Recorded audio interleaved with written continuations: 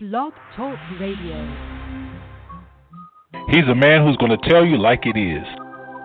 You can never be afraid of something that you don't know about. Now that's ignorance, and for us, ignorance is not bliss. He's a man who's not afraid to talk about the real issues and not skate around it.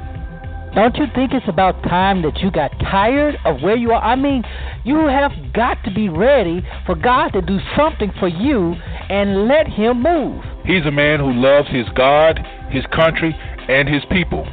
I'm going to be honest with you. I'm not too fond of the political state of the world, and particularly the U.S. as it is right now.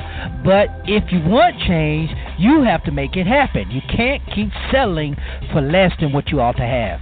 He's a man who's sowing seeds of life, love, and liberation to anybody who's willing to hear. There comes a point in time where everybody just needs to shut their mouth up and listen to God. And God is the one who will lead us, and God is in all truth. He'll tell us everything we need. That covers every area, every facet, from politics to church to you name it. God's got it covered. He's a man that seeks the heart of God for the people of God. You're listening to Zero Out a Day with Pastor Lorenzo Neal. Good morning and welcome to Zeros a Day with Dr. Lorenzo Neal. I am your humble host, Dr. Lorenzo Neal, hailing from Cajun Land, USA, here to present you with seeds of wisdom, insight, empowerment, and liberation, promoting a knowledge that is engaging and transforming, and helping you, our listeners, to knowing and impacting the world around you. And as always, you're welcome to join us on this illuminated journey. There's several ways you can do so. We are live on Facebook, so you can tune in live on Facebook on Pastor Lorenzo Neal Zero Network. I should have opened it on my personal page like I usually did, but I didn't. So if you're listening, you can join us there. And let's see, where else? Oh yeah, of course we're live on blogtalkradio.com. /0 today, so you can tune in there and listen live. And if you want to join in on the journey, on the dialogue, the number is 347-237-5230. That's 347-237-5230. That is the number to call to get your thoughts, your dialogue, your commentary on the air. Excuse me. Also, so that's the way you can tune in. We're on social media. If you want to follow us on Twitter, we invite you to follow us on Twitter. The show handle is @Zera Radio, ZERA Radio. And, of course, my handle is @Lorenzo T. Neal on Twitter, so follow me there. So we invite you to join us there and on all our social media networks. We're glad that you're tuning in this morning and want to talk this morning about a very that deals with pastoral ministry. And if you know me, I'm passionate about ministry, having been in ministry now nearly 30 years. I am very passionate about what I do and what others do who are my colleagues in ministry, my co-laborers in the gospel. I'm very passionate about them. And there's a lot going on in the lives of pastors that people don't know about, and I believe we need to address some of that. And we last week we talked about the dark side of leadership, acknowledging it and overcoming it. Today we're going to add on to that. We're going to go further into that discussion as we talk about the dark side of leadership with ministry passion that ends up to ministry futility. Of futility in ministry. So we're going to talk about that. There's a lot of other things I want to talk about before we get into that. I feel bad for all you Northerners. All you folk up north, man, the Lord be with you. The Lord be with you, because I got to tell you, y'all dealing with some temperatures up there. And, you know, it's 30-something here. It's in the 30s, and we cold down south. Yesterday we were expecting Monday night, overnight we were expecting some harsh winter weather, and here in some parts of Mississippi we did get some snow. Here in Jackson, Mississippi, we got a light powder of snow. I woke up on yesterday morning to see my yard covered with snow, but it wasn't enough. It was just light powdering. But it was 20-something degrees, and schools were shut down. Schools were closed. Businesses were, opening up late because it was anticipated to be just a horrific day as far as winter weather. So we were under winter weather advisory yesterday. And I wake up today and I find out that there are cities in the north, in Minnesota that's like 25 below. In Chicago, I believe they're 12 below. I'm like, oh my God. I have never, ever seen a negative in front of a temperature sign living in the South. I have never seen it, and I hope I never see it, because that would be hell freezing over, literally. Oh, my God. I'm joking, but it's a serious matter. Those persons, I know y'all up north are probably used to it. Y'all probably used to it. But, man, y'all can have that weather. Y'all can have that weather. But I do pray for those organizations, those churches that are ministering to those persons who have disadvantaged by this weather. They may be homeless. They may be elderly. They may be children in homes without electricity, because there are a lot of children without electricity. There'll be homes whose furnaces may not be working properly. And I want to pray for those persons, those organizations, those churches that are providing care to people in distress during this winter, really winter weather. So I pray for them. I pray that you, Lord, would just meet the needs and provide the resources to them.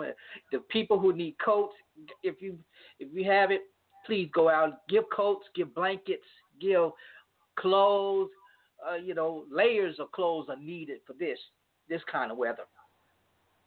So I do pray that it passes quickly, that the storm passes quickly and the cold passes quickly. Here in the South, we know we only get about 4 weeks, literally, just about. We only have winter for about 4 to 5 weeks, maybe 6 weeks max, and that's dispersed between December and I say the latter part of February. Sometimes the cold is too cold here until February. Sometimes, other times you may experience early, but I'm bad. But I'm kind of rubbing it in. I take the heat any day than the cold.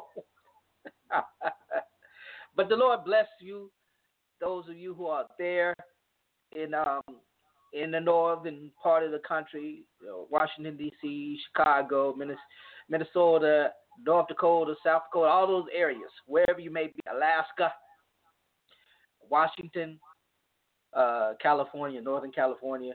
We just pray for you. I heard it's even cold in Kentucky. And so y'all ain't mad at you. I don't want to be here. Listen, also, if you are in the Jackson metropolitan area, I personally invite you to come to New Bethel African Methodist Church, 2202 Decatur Street in Jackson, Mississippi, this coming Saturday, February the 2nd.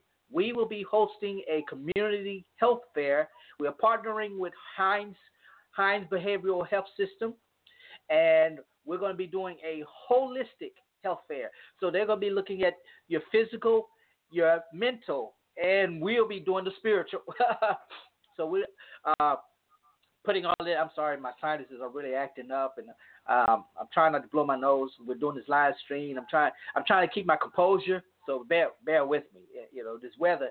For those of you who have sinuses, you know how it is and how easy it shakes up. But anyway, so I want to take the time out to invite you to New Bethel this coming Saturday, February the 2nd, from 9 a.m. to 12 p.m. We will be here at New Bethel with staff members from Hines Behavioral Health Center. We'll be offering free wellness checkups. We'll be offering free mental health screenings. There will be mental health professionals on site. There will also be guest speakers, and we're discussing topics that involve around mental health and healthcare and health and wellness. So tell your friends, tell your loved ones to come out this Saturday from 9 a.m. to 12 p.m. at New Bethel. I'm looking forward to it. This is being sponsored by our Sons of Alice Men's Ministry. The men of the church have put this together in an effort to help our young men address some very critical issues. And I've spoken about this before on Facebook Live. Never have I done it on the show. But I believe part of the issue that young black men are experiencing leading to such aggression and rage is this they're unaware of themselves. And so there's a lot of emotional things that's going on with them. And there are several factors that contribute to that. But I believe if we address the mental wellness of these young black men, young black boys, we'll see less crime. It's just part of it. That's not the total answer, but it's part of it. So we want to be a positive part of the interaction. So that's it.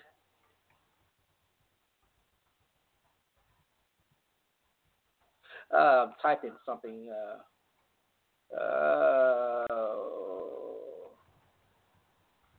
Give me a second here.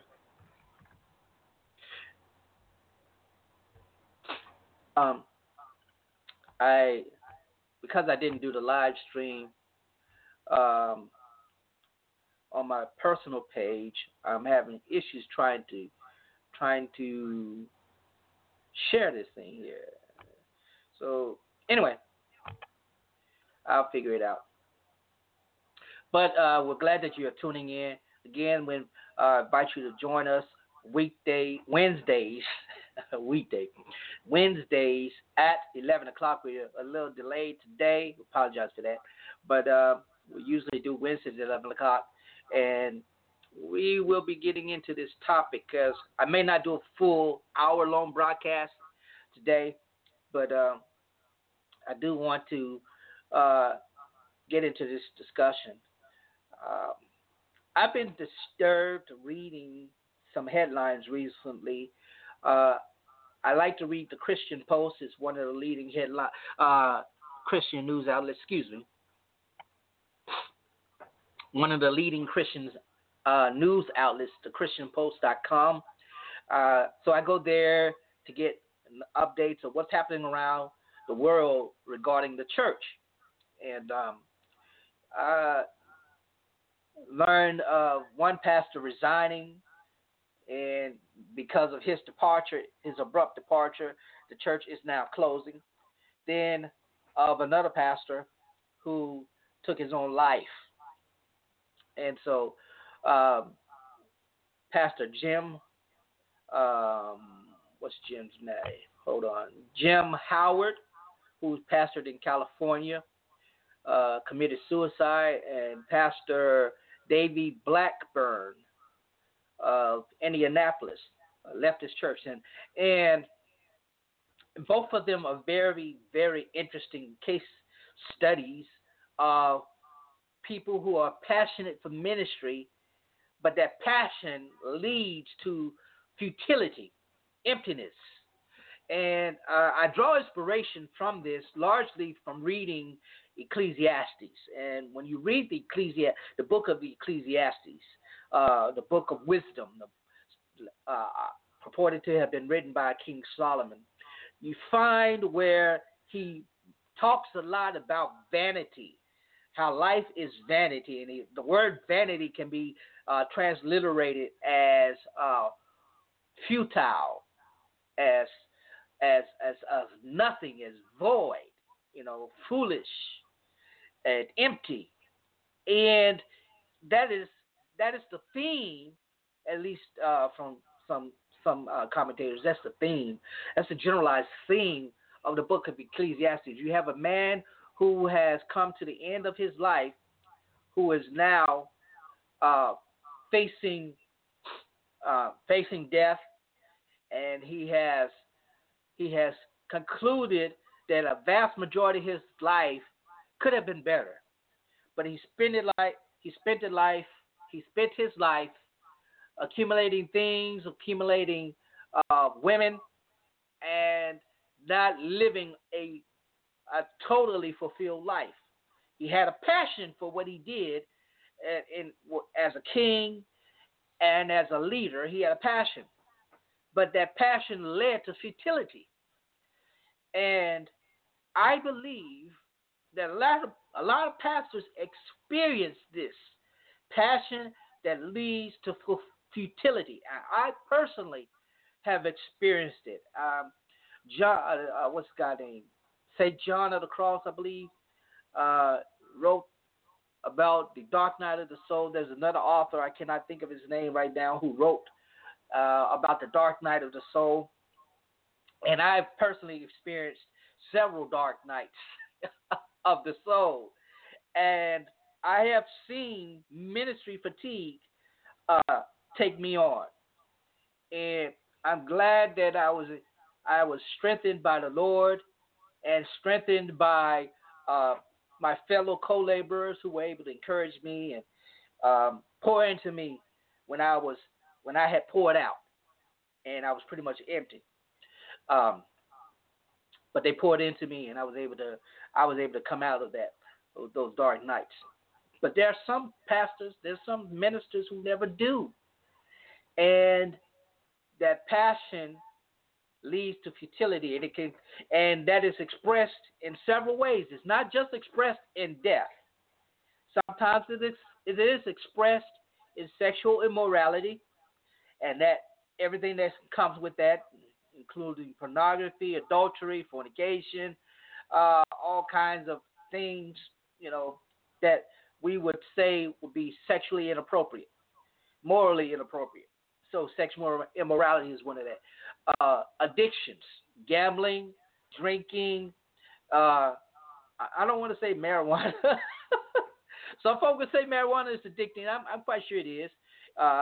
It is, and it is a drug in that sense that it can be addictive, but it can also lead to other drugs, drug use, cocaine, crack, heroin, methamphetamine, all these other things. So any form of addiction, whatever it may be.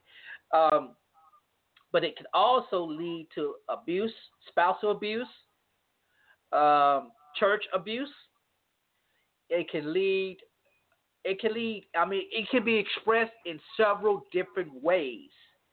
And when it is expressed, it's usually has topped out. It has already gone the part where folk have, they've come to the end of the rope. And in the case of Pastor Howard, it ends up in suicide. In the case, and here's a very terrifying statistic. In the last 8 to 13 years, nearly 60 pastors, prominent pastors, have committed suicide. Think about that for a moment. Now, statistically, that's a large number. When you condense it and you see it's statistically large, it's very significant. Broadly within the sphere of humans, population is small, but within the context of pastoral ministry is very, very large, and that's the problem, because you're having pastors who are operating on fumes, and they're basically on empty, and they're burning out, and they have no way of getting out. Some are fortunate to be able to take sabbatical, and then in taking sabbatical, they realize, okay, I've done what I'm supposed to do, so I wouldn't go back to ministry. I won't go back to ministry. It's taken such a toll on me emotionally, mentally, physically, and spiritually that I don't want to go back to ministry. And then there are those who don't have the opportunity to have a sabbatical. They are forced in so many ways to keep up the act, to keep up the impression that they are strong persons. And they may not have anybody to assist them in ministry. One of the biggest things that I face in my ministry is that I don't have assistant clergy. I have retired clergy who come in occasionally and assist me when I need to. If I have to go out, and they'll fill in for me.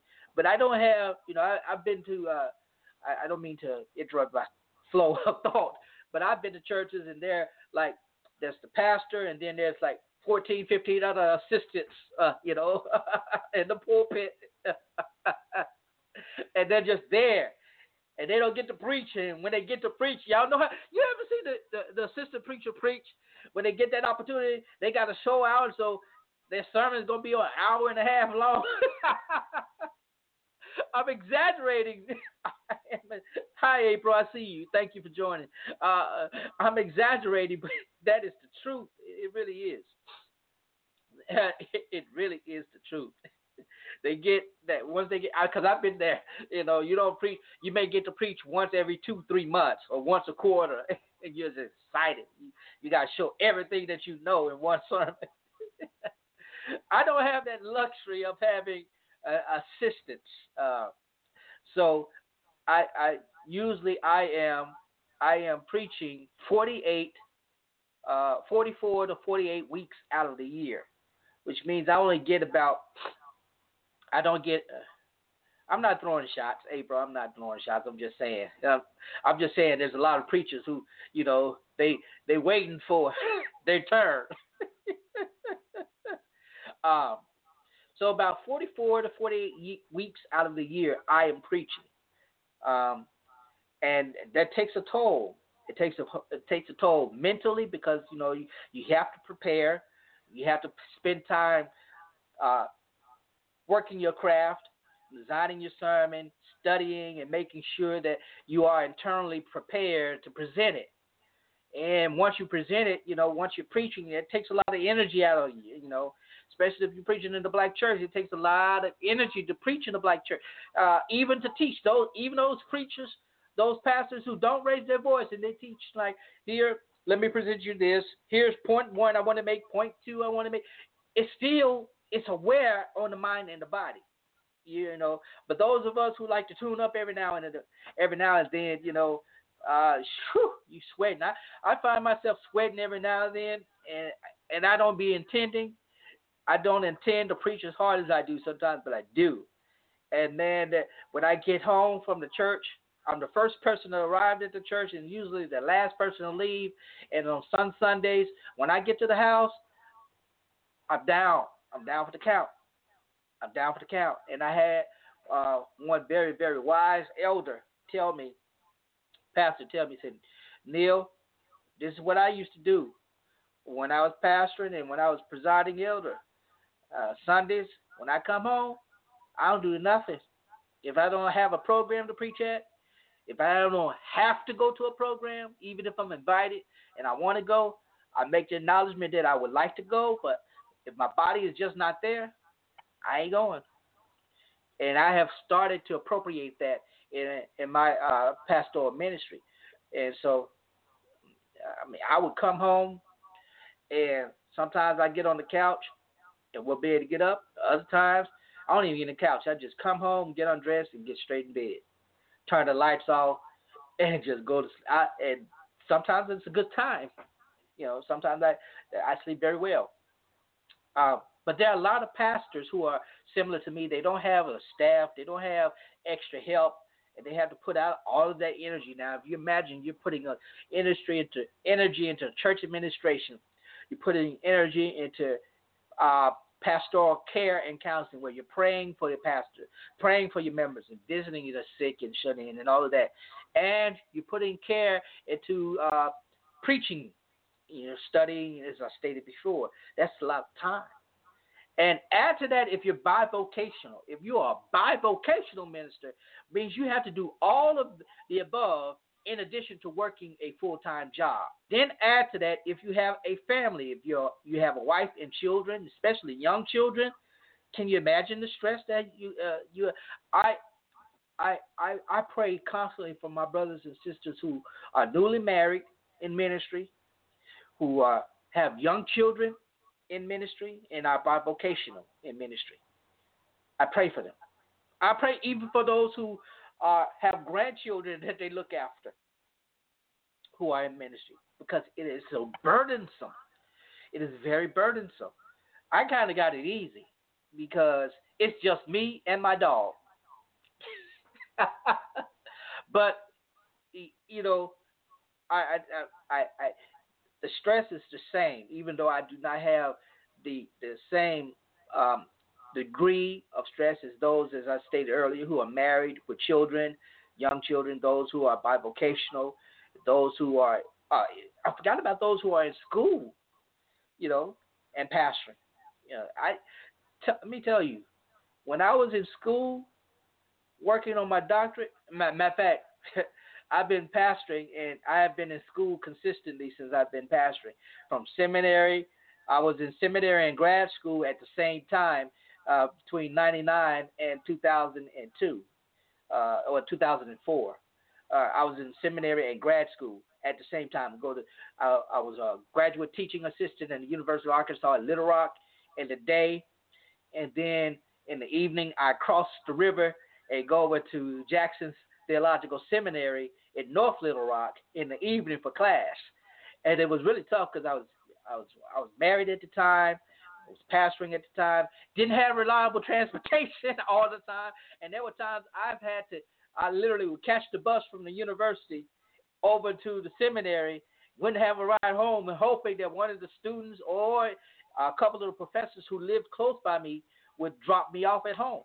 And, you know, they did that. They did do that. But it's tough. And so there are a lot of people in ministry who have passion.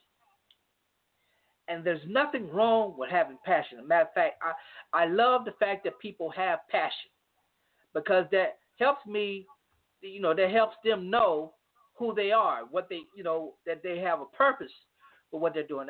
Man, I don't know if y'all can see it, but I hope you can't see it. But, you know, this sinus got me draining. And so when I get home later on today and I ain't got nothing else to do, I don't believe I have anything else to do, I'm making me a hot toddy. I got some brown liquor already on hand. I don't drink it. The only reason I keep brown liquor is because I know this season is coming, and when the fall, you know, transition from summer to fall, my sinuses act up then, and then the transition from fall to winter, sinuses act up even worse. So, you know, I'm glad it hadn't turned into an infection or upper respiratory issue or bronchitis, because the last 2 years that was my problem. You know. Anyway, I digress. So I keep brown liquor on hand to make me some good hot toddies. Brown liquor, honey, and lemon juice and lemon. I actually would buy lemons, man. Whew, and that clear me up. Matter of fact, some Sundays, not too long ago, a couple Sundays, I couldn't preach, man. Cleared that right up. I was sober. I still was able to preach. No slurring. Anyway, I digress. Almost lost my train of thought. It is very wearing on the individual. When a person has passion about something, they want to put all of their person into what they're passionate about, and that's great. I mean, when I was young in ministry, I had such a zeal, and I was so passionate about ministry, especially when I was about 15 and 16. I was so passionate about ministry. I would literally stand on the street corners, and I'd be preaching. I'd be preaching. I was preaching at school. Every revival I preached at, I was so passionate. And my grandfather, he tells me to this day, he said, I was so passionate that I was holding church in the house and trying to get my brothers converted, which is true. I was. I was the kid that was the evangelist for the church, because I was bringing you with me to church. If you were coming to Sunday school with me, you come to vacation Bible school with me, and my relatives joke with me today. At my grandmother's repast, they would joke and say, "Yeah, little Pee Wee," that's what they call me. Little Pee Wee he would always be talking about church, and he'd be bringing everybody to church. And I was like, I didn't know any better. I was just that passionate. I was even more passionate as I got into my 20s, and I was really pastoring. I got my own church. I talked about that last time, and so I really was passionate there, and that passion rolled over into what I do in my community outreach, and the mentoring and the activism and engagement, social engagement that I do. It's passionate that fuels that. But I also have come to recognize that that same passion can be deadly. That same passion that fuels what I do as a pastor, what I do as an activist, if you want to call it that, what I do, that same passion can also be very destructive.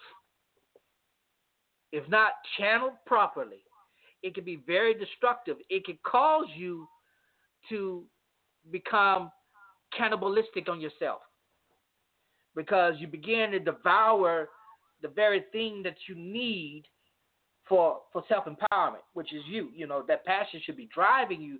But if all of your energy is going out and you're not bringing anything else in, you're not repleting that energy, what happens is it becomes futile. You run out and you begin to see what you're doing through a lens of futility. In other words, what you see, what you do becomes worthless, valueless, empty. And you begin to wonder and say, why in the world am I doing this? I don't see anything happening. I don't see people changing. And you become like Jonah. You don't want people to repent. You don't want people to be benefiting from God's blessing. You become just basically excoriated with, I don't even know if I use that word right. you get angry at the fact that God uses you to change people's lives. You get angry at the fact that you're doing something and you don't see immediate results. You see results, but they don't come when you want them to come, or if they do come when you want them to come, it's just, it's still insatiable to a degree. And a lot of preachers get to that place earlier than they think. A lot of preachers get to that place earlier than they think. It doesn't take long for passion to run out. It doesn't take long for futility to set in.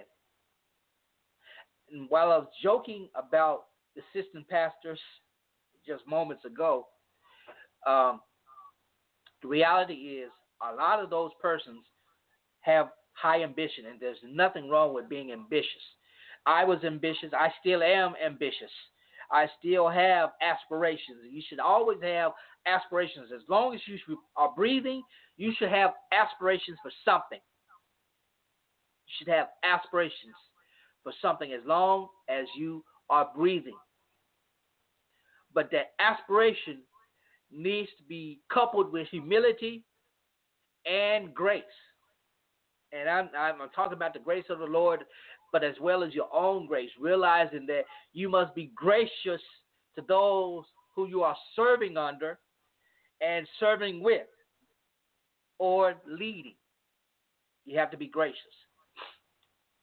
And it's very important that you understand that. But there are a lot of persons who are waiting in the wings.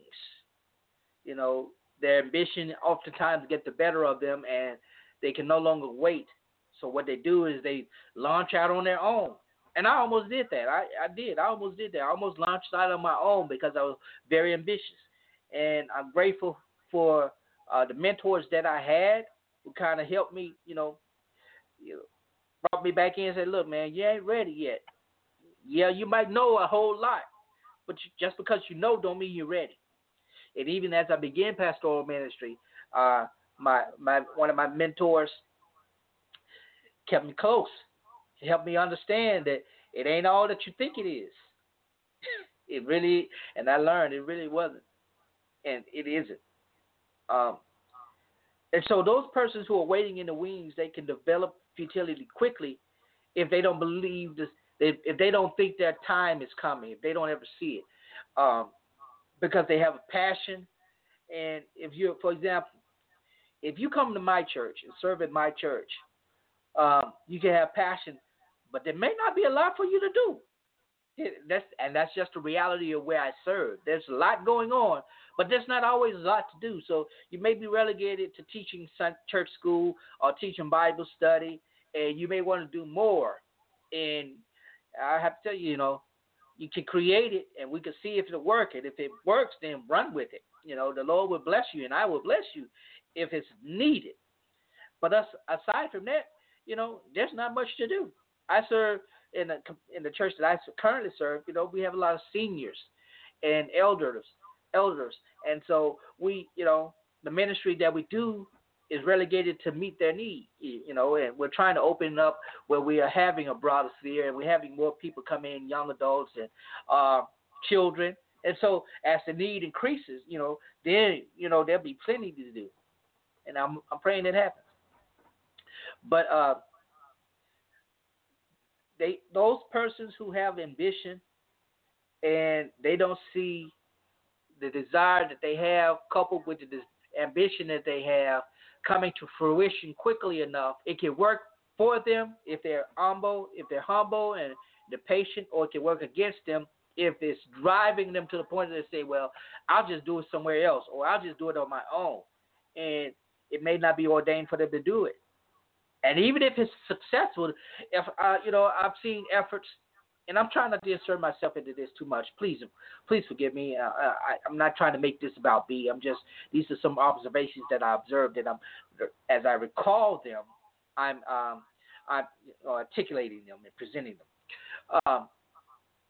But I've seen where there have been ministers who have launched their own thing, and it was highly successful in initiation, in initial launching, setup, and the short term. But then fatigue took on. Fatigue came in, and quicker and sooner than they thought. And because that happened, it ended. Or scandal took in, or something, futility, as I articulated it earlier, took in. And that's the thing. We don't teach in seminary. That's the thing that's really not taught in seminary. It's the thing that's really not taught by pastors to those preachers that they are mentoring, or that they are serving that serve as their assistants. And it's sad. A lot of these preachers, and I'm speaking in generalizations, generalized thing, but they want to be successful. They want, because of now social media allows them to be able to exploit themselves sooner than at earlier time. They can create a whole ministry online, and it blows up. It can have thousands of followers within a couple of months, or or not even years. Sometimes, if you do it right, you can have within months, or you can buy them. I understand you can buy followers. No, I'm just kidding. I don't know. But it leads to futility, it leads to burnout. And let me go back to the two pastors that I mentioned, and I also throw in John Gray in here. Throw in John Gray because he admitted having thoughts of suicide after revelations of his infidelity or whatever it may have been. We're uncertain because there's been no evidence to it, whatever it may have been. He admitted that he had thoughts of suicide, but that he did not attempt it, as some were reporting that he attempted suicide. He stated explicitly that he did not attempt suicide, but he had got to the point where the thoughts were there, and he wished upon himself death. But the reality is that pastoral ministry is tough in and of by itself. By itself, pastoral ministry is tough. I don't know of any pastor, especially one who's been pastoring for at least a decade, be it their own church or an established church, who has not faced the challenge of questioning the futility of their ministry, why they do what they do. And in some cases, it can be very, very empowering. It can be relieving. It can be sobering when they actually say, okay, this is why I do what I do. I do this because I have been affected or I've been impacted or such and such, or I do this because I don't want to see anybody go to hell. I want people to be better. I want people to live that better life or something, whatever it may be. But the ultimate thing is, how will this affect them? Will they end up, as the writer in Ecclesiastes, basically contemplating the emptiness of their existence, the emptiness of their life, the emptiness of their ministry? Or will they be empowered by it and say, why art thou cast down, O my soul? Put your hope in God. The pastor, Jim Howard of California, who took a gun and killed himself, the family stated that he wrestled with mental health issues for a long time. And for whatever reason, he could not, or he did not, seek out help. He relegated himself to prayer, fasting, and the support of the church. The other pastor, Pastor Blackburn, his wife and unborn child were killed in home break-in, and he had to deal with that and the emotional trauma that accompanied that, along with his ministry. And he remarried. He remarries, and the scar of that death and his ministry still troubled him. In addition to the revelation that the ministry had not been faithful stewards or good stewards of the finances. And he stepped down abruptly from leading the church. And because of his abrupt departure, church leadership came together and they said, look, we can't keep the church going. He hadn't even begun a week. And they say, we can't keep the church going because we haven't been faithful stewards. We have not stewarded the resources that God had provided to us through tithes and offerings and all of that. And because of such, we can no longer sustain this ministry. So they voted to dissolve the church. That's a hard decision to make. And think about, again, these are thousands of people who have been impacted by the loss of this, the church dissolving and the pastor committing suicide. Thousands of people affected by this. The emotional effect and the spiritual effect, and the questioning of why did God allow this to happen? Why did God allow a man who lost his wife to lose control of church spending? They didn't, according to report, they didn't spend it, any appropriately. They just weren't managing it correctly, and because they weren't managing it correctly, their debts were greater than their income, whatever the matter was. And so the church saw the leaders like, it's futile for us to continue. Why would we continue when we know that, membership is declining, people are leaving because he's gone, and, what's the use?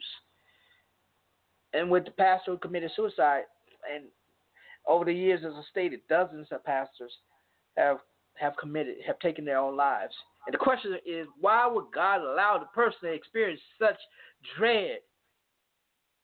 I've experienced the dread of human existence more than I care to admit.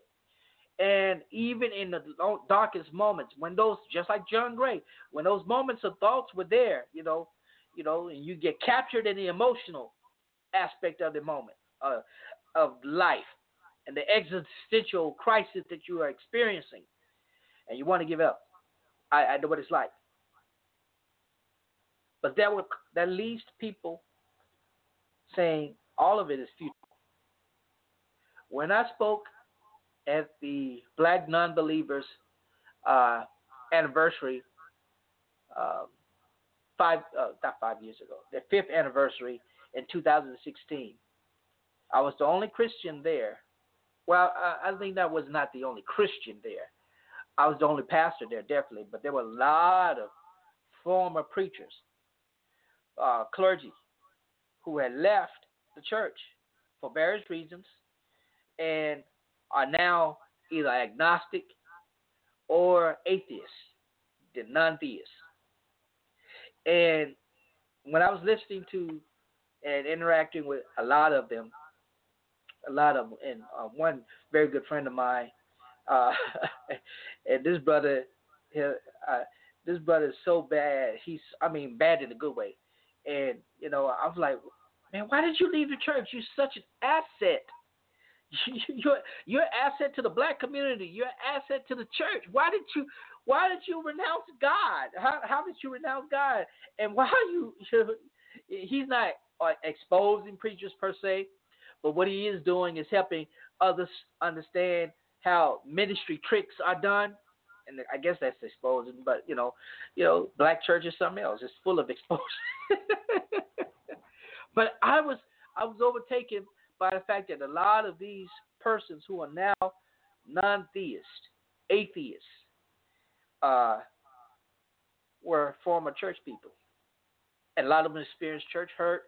A lot of them experienced very profound moments where they were reading scripture and they were like, I can't believe in this. And it became futility to them. They had passion. They had passion for what they were doing. They had passion for who they were serving. They had passion for the church, only to see that passion turn into futility. And they say, forget it. I don't care for it. They walk away from it. Excuse me, I'm sorry. There are a lot of preachers who are in that moment now are afraid to walk away. They are afraid to address it. And they are afraid, for whatever reason, to come out the closet. Because the idea is that they are weak. They're not strong Christians. They are not strong pastors. And it's unfortunate that they have to experience this in silence. This passion that leads to fertility, they are experiencing it in silence. And even some of their co-laborers won't understand, don't understand it, and some just don't want to understand. Even if they themselves are experiencing the similar thing or have experienced it. It is what it is. I believe we can do better as a church. I believe we can do better as pastors. I'm not afraid to say that, I don't mind going to counseling. I am in counseling for a lot of stuff. No, I was just kidding. Not a lot of stuff. But there were two primary things that I believed were hindering me professionally and interpersonally. And I wanted to address those directly, and I did not have all the tools to do so. I knew, or at least I had an idea what those things were that were leading to me to futility. The futility that I was speaking about, these two things were leading me to that space. And I wanted to be proactive. I didn't want to get to the last point, to the point where I had a gun to my head or a bottle of pills in my hand before somebody intervened. I was proactive. And it has opened up. And even though I'm trained as a therapist, I'm trained as a counselor, I know how to help people get out of these spaces. But I myself realized that even though I had the tools, I didn't have all the tools.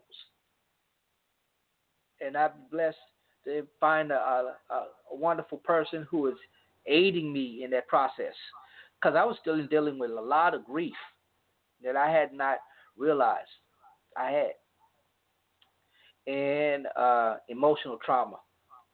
Not, I had a lot of post-traumatic trauma that I had not addressed.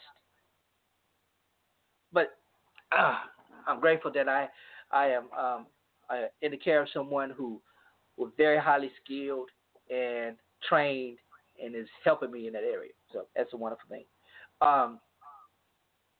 All I can say is to those pastors who may be struggling with that is that there is a way of escape. There's always a way of escape. There will always be moments of futility. That's something we just cannot change. It is a part of the human experience. You will have moments of futility, but that does not have to be the end. That does not have to be the end. What you can do is connect with brothers and sisters who have that same passion, that can reignite your passion and help you find the balance that you need. And it's difficult, it's challenging, but it's worth taking up the mantle and taking up the task of putting yourself and saying, okay, I know I have a passion for ministry. I know I have a passion for pastoring. I know I have a passion for all of this, but I don't want that passion to burn me out, to overwhelm me to the point of futility. I want to be empowered. And you can be empowered. Stay in the Word of God, yes. That's wonderful. Broaden your horizon. One thing, and again, I'm inserting myself in this. One thing I've been doing to find a way of escape, I do read a lot. And I read a lot of academic stuff, and my brain is always going. So to offset that, I started reading more fiction, more fiction books, to kind of get my mind, at ease, so I won't be processing so much that I don't have to process, and to just kind of relax. I need to take up another hobby. I keep saying I'm going bowling, and I go bowling so infrequently I can't call it a hobby. But I do go to the gym, and that helps. Getting in the gym and getting that the release of energy, releasing those positive endorphins, so that I'm ready to go, and boom, got that dopamine hit me, and I can function better. Yeah, it's always good. So I get that high when I'm doing it. So we find a way to counterbalance that, the futility, because it's going to be there. There will be moments when you lose a member, you lose a loved one, you may even, in our case, get moved to another church. You may be successful at one, and they say, well, if you're successful at that one, come on, I'm gonna switch over into a whole new environment, start all over again. That's tough for us itinerant clergy. Yeah. But there's a lot. There is a lot more that I wish I had time to address. I just don't have the time to address it. But I want to encourage you. I'm going to write some more about this. But I want to encourage you, those of you who are in ministry, those of you who are watching, listening, get help for one. Keep your passion. Don't stop being passionate about what you're passionate about. And acknowledge to yourself that the futility that you have experienced, you will experience it again. It will happen. It's inevitable. It's going to happen. It comes in cycles. So it's going to happen again. You must just prepare yourself to engage it in a positive way, so that when you know that it's coming, you're proactive. You're engaged. You're proactive. You have the tools ready, necessary to face it. And lastly, get help. There's nothing wrong with it. Nothing wrong with it. Don't let that futility, once that passion runs out and it leads to futility, don't let that futility cause you to harm any man, or any woman in any capacity. Don't let it come into harm or abuse to your wife, your children, or your church members. Abuse to yourself by way of addictions or anything of that nature. Don't let it harm yourself or anyone else. It doesn't have to be that way. It really doesn't. For those of you who are on the live, I want to invite you. I do counseling. I do provide counseling, but I want to invite you to join me. I do intense counseling, one-on-one with the self. If you want to know more, if you want to better your interpersonal skills, your interpersonal relationships, I can help you do that by helping you know yourself and differentiate. I help you become a highly differentiated person and differentiated self. I want to be able to help you do that, and connect with me. We'll make that happen. So I want to invite you to, again, as stated before, if you're in the Jackson metro area, come out on Saturday, February 2nd from 9 to 12. We'll be having a community health fair on the campus of New Bethel AME Church in Jackson, 2202 Decatur Street. So we want to invite you to come out. Also, the following week on February the 10th, February the 10th at 11 a.m., our Sons of Allen Men's Ministry will be having the annual Men's Day, and we're excited about that. We want to invite you out to that. Also, I want you to be able to join me, support the work that we do here with Zira, all the work that we do. You can do so by supporting us on Patreon. You can be a patron for as little as $1 a month. Go to patreon.com/Lorenzo T. Neal, and you can support there. Also, you can do PayPal me at Lorenzo Neal.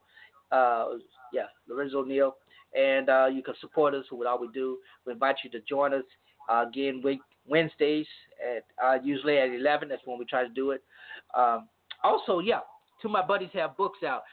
Dr. C.J. Rhodes has a book out, Several Principles of Leadership. I've read that. It's a great book, easy to read.